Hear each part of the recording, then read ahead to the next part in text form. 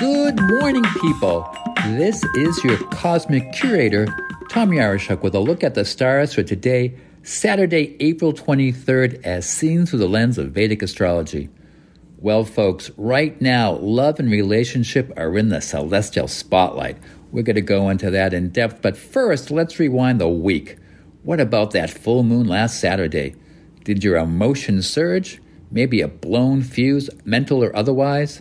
That Aries sun and Libra moon always send the sea tides to a seasonal peak. In the zodiac, that full moon marks a cosmic start of spring and the most powerful drive in this hemisphere to move the season ahead. Okay, back to love and relationship. Now, while February 14th is pop culture's celebration of the heart, that's all that Hallmark card stuff. This is a time of year when Mother Nature declares it's the season to grab a partner and dance. The sap runs and the bees buzz, and the human race keeps on running. So here's the astrology of love and relationship, and all the planets have a part to play in that. As always, it depends on your chart and what planets are positioned where and how they express the power of attraction, compatibility, staying power, and challenges. And of course, in relationships, there are always challenges. Just ask anyone in a blended family. So let's run through the different planets and see how they work at this. Now, the sun is said to represent a person's soul. You know your sun sign. When suns are compatible, there is often a deep connection at a soul level. It can transcend age, gender, religion, and race, and it might not make sense to anyone else except for the people involved. Now, the moon is about an emotional connection.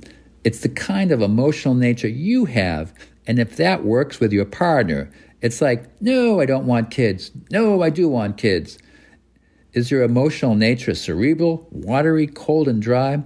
Is stability and security more important, or is it poetry and flowers? That's the compatibility of moon signs. Then there's Mercury, the intellect. Do you like to laugh, play together, explore, stay in bed on Sunday and read the newspaper together? How do you solve problems? And then the two most significant planets of relationship and love are Mars and Venus. They are always present when we fall in love and maybe extend into a relationship. Now, Mars is passion. Venus is the aesthetic. You know, the wallpaper goes or I'm out of here. And Venus, of course, is romance, art, finance, and friendship. Couples that stay married often say, that person's my best friend.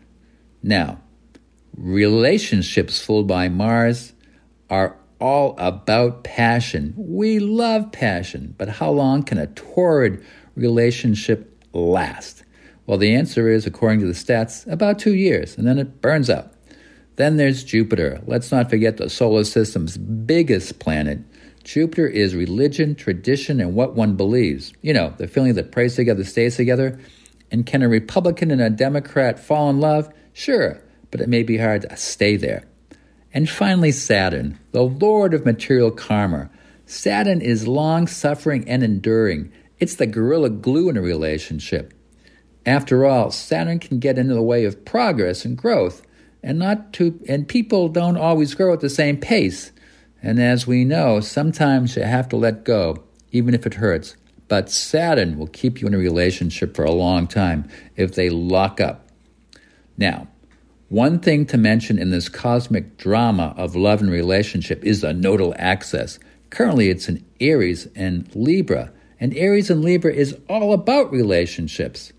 So Rahu and Ketu, as they move through those signs, can churn up the wheel of karma and feel like destiny is at hand. You know, I didn't expect this to happen. Or, you know, I thought my relationship would last forever. Well, Aries and Libra are in this axis for the next 18 months, and it's just started. So things can feel a little out of balance. Expect relationships, new and old, to undergo a change, as if fate has a hand in that. Well, that's all the time we have for this edition of the Cosmic Curator. See you next week, right here on WERU. And remember, love is definitely in the air. So go out there and enjoy it.